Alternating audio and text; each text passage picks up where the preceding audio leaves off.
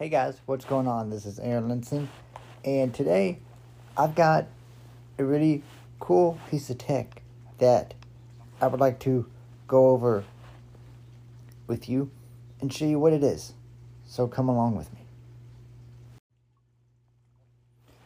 So this device is actually from the National Library Service,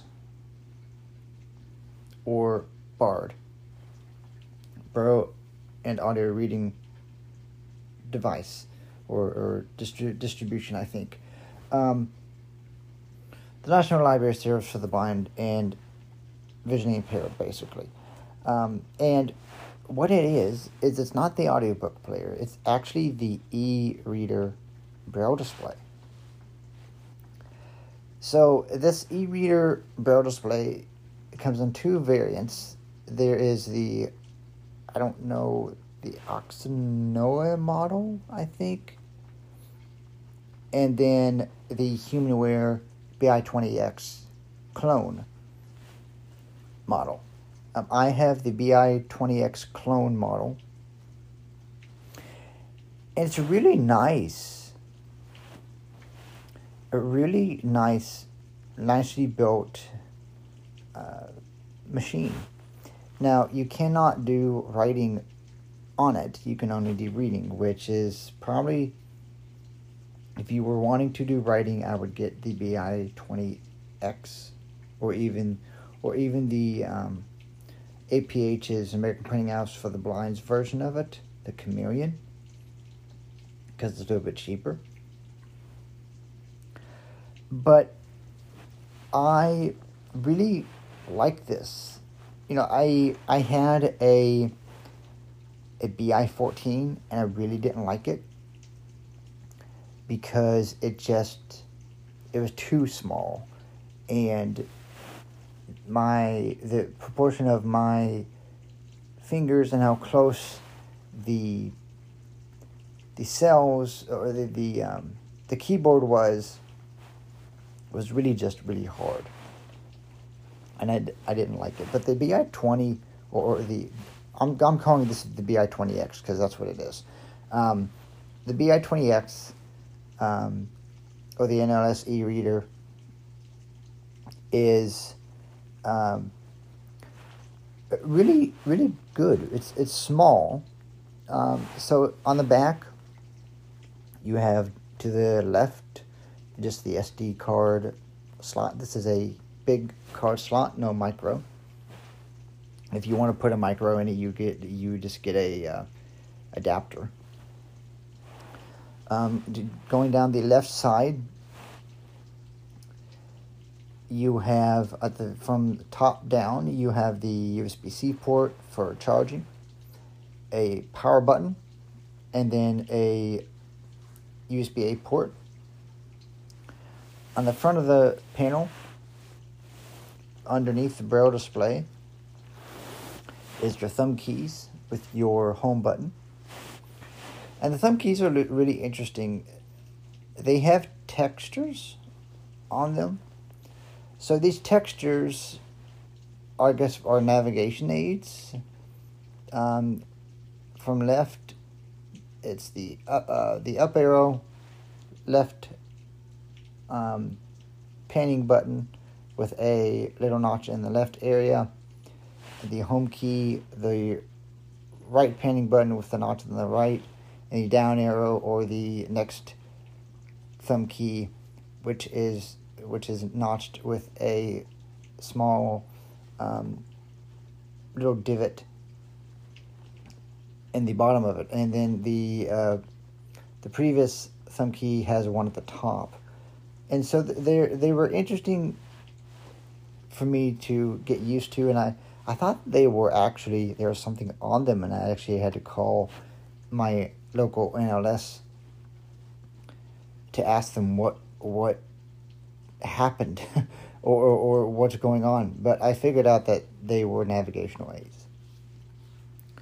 Now the very top right, or the right of the display, you have two volume buttons and then a headset jack.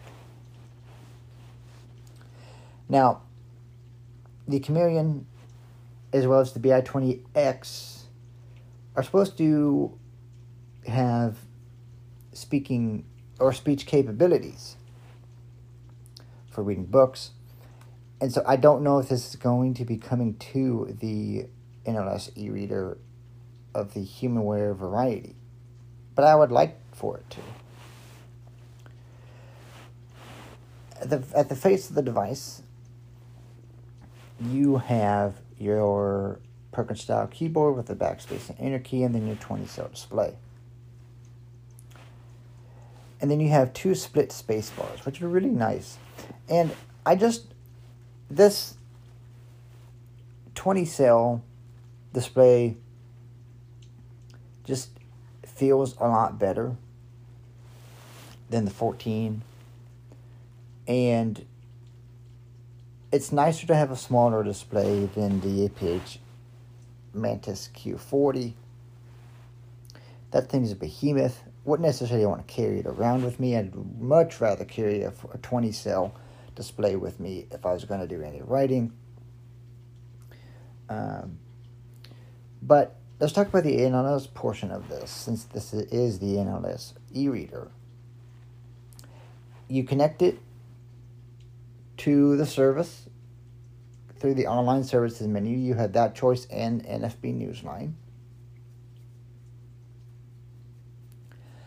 And and NLS Reader, logging in, I thought you had to do computer braille, which is wrong. You can do contracted braille. And for me, anyways, that's how it was set up for me. The braille profile was set up for contracted UEB, which is totally fine. You can go in the settings and switch it. And so I was more than happy to find out that not having to switch to computer braille was easy to do, and pleasantly surprised, to be quite honest with you. And so I actually really enjoy this thing. My main gripe is that these things are made of plastic now. They are not the high quality metal, unlike my QBraille XL is. It feels premium.